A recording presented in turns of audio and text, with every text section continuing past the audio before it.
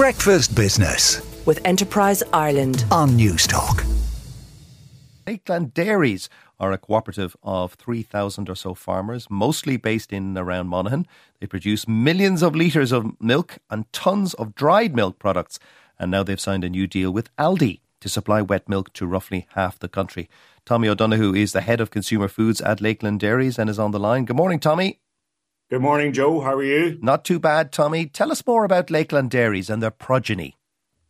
Joe, yes, look, you're correct. Over 3,200 farm families, and that's spread over not just County Monaghan, but over 17 counties, all the way from Donegal, Derry and Antrim, all the way down as far as Offaly.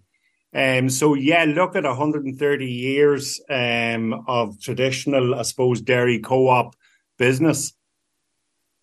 And you've been around for quite a bit, and you've been selling milk for quite a bit. How are milk sales holding up? Milk sales are incredibly resilient. We're very much a fresh milk market here in Ireland. Look, we're delighted. We're here today, and we'll be at the plough a little bit later on to make the announcement of the new national contract we have secured with Aldi. That's a fantastic achievement for us to represent our 3,200 farm families and indeed the entire Lakeland team. Tell us more about the deal. What does it mean? Are you supplying just fresh milk to about half of Aldi stores in this country? Yeah, basically in relation to this deal, but it's led into lots of other opportunities for us as well. In terms of the current deal of fresh milk, we've been working with Aldi, I suppose, since 2013 in relation to local supply around the Cavan Monaghan area. And it's just a fantastic achievement to, at this stage, then to be landing, I suppose, a national deal, so that look at half of the country's population, certainly that are shopping within Aldi, can put their hand in on the Clonbawn milk, which will be produced by Lakeland Dairies, and that's a fantastic achievement. Yeah, so it's not going to be branded as Lakeland Dairies; it's going to be branded as Clonbawn. Is that right? That's right. Yeah, but primarily branded as Clonbawn Dairies. Yeah, and is that brand used outside Ireland? No, that's specifically a domestic Irish brand. We are working with Aldi and look at that's why the local domestic work that we've done with Aldi has led to many opportunities for us on a global scale as well. So we also supply Aldi with their butter, Kilkeely branded butter. And we've also just recently launched our new Viva flavoured milks with them. So it's a fantastic relationship we have with them. It's also provided a fantastic platform for us to export off the island of Ireland, as Aldi is a global business that's opened a whole new array of customers to us and to our fantastic high quality dairy products. And so does that mean that Aldi will be selling that butter and Lakeland milk products in Germany and continental Europe? That's the plan. Aldi have a global footprint from America right across Europe and in many other countries in Australia. And the relationship we have built and developed and grown over the years has led to fantastic opportunities. The one advantage you do have with dealing with a global player like Aldi is that it gives a great showcase to all of the products that you produce. So we already export to over 100 countries. So it's been a fantastic opportunity for us to expand our portfolio of products around the world. Quite a few people are cutting animal products out of their consumption, vegans especially, obviously. And supermarkets are full of milk alternatives, whether it's from oat or any other type of nut. Is that something that you're worried about?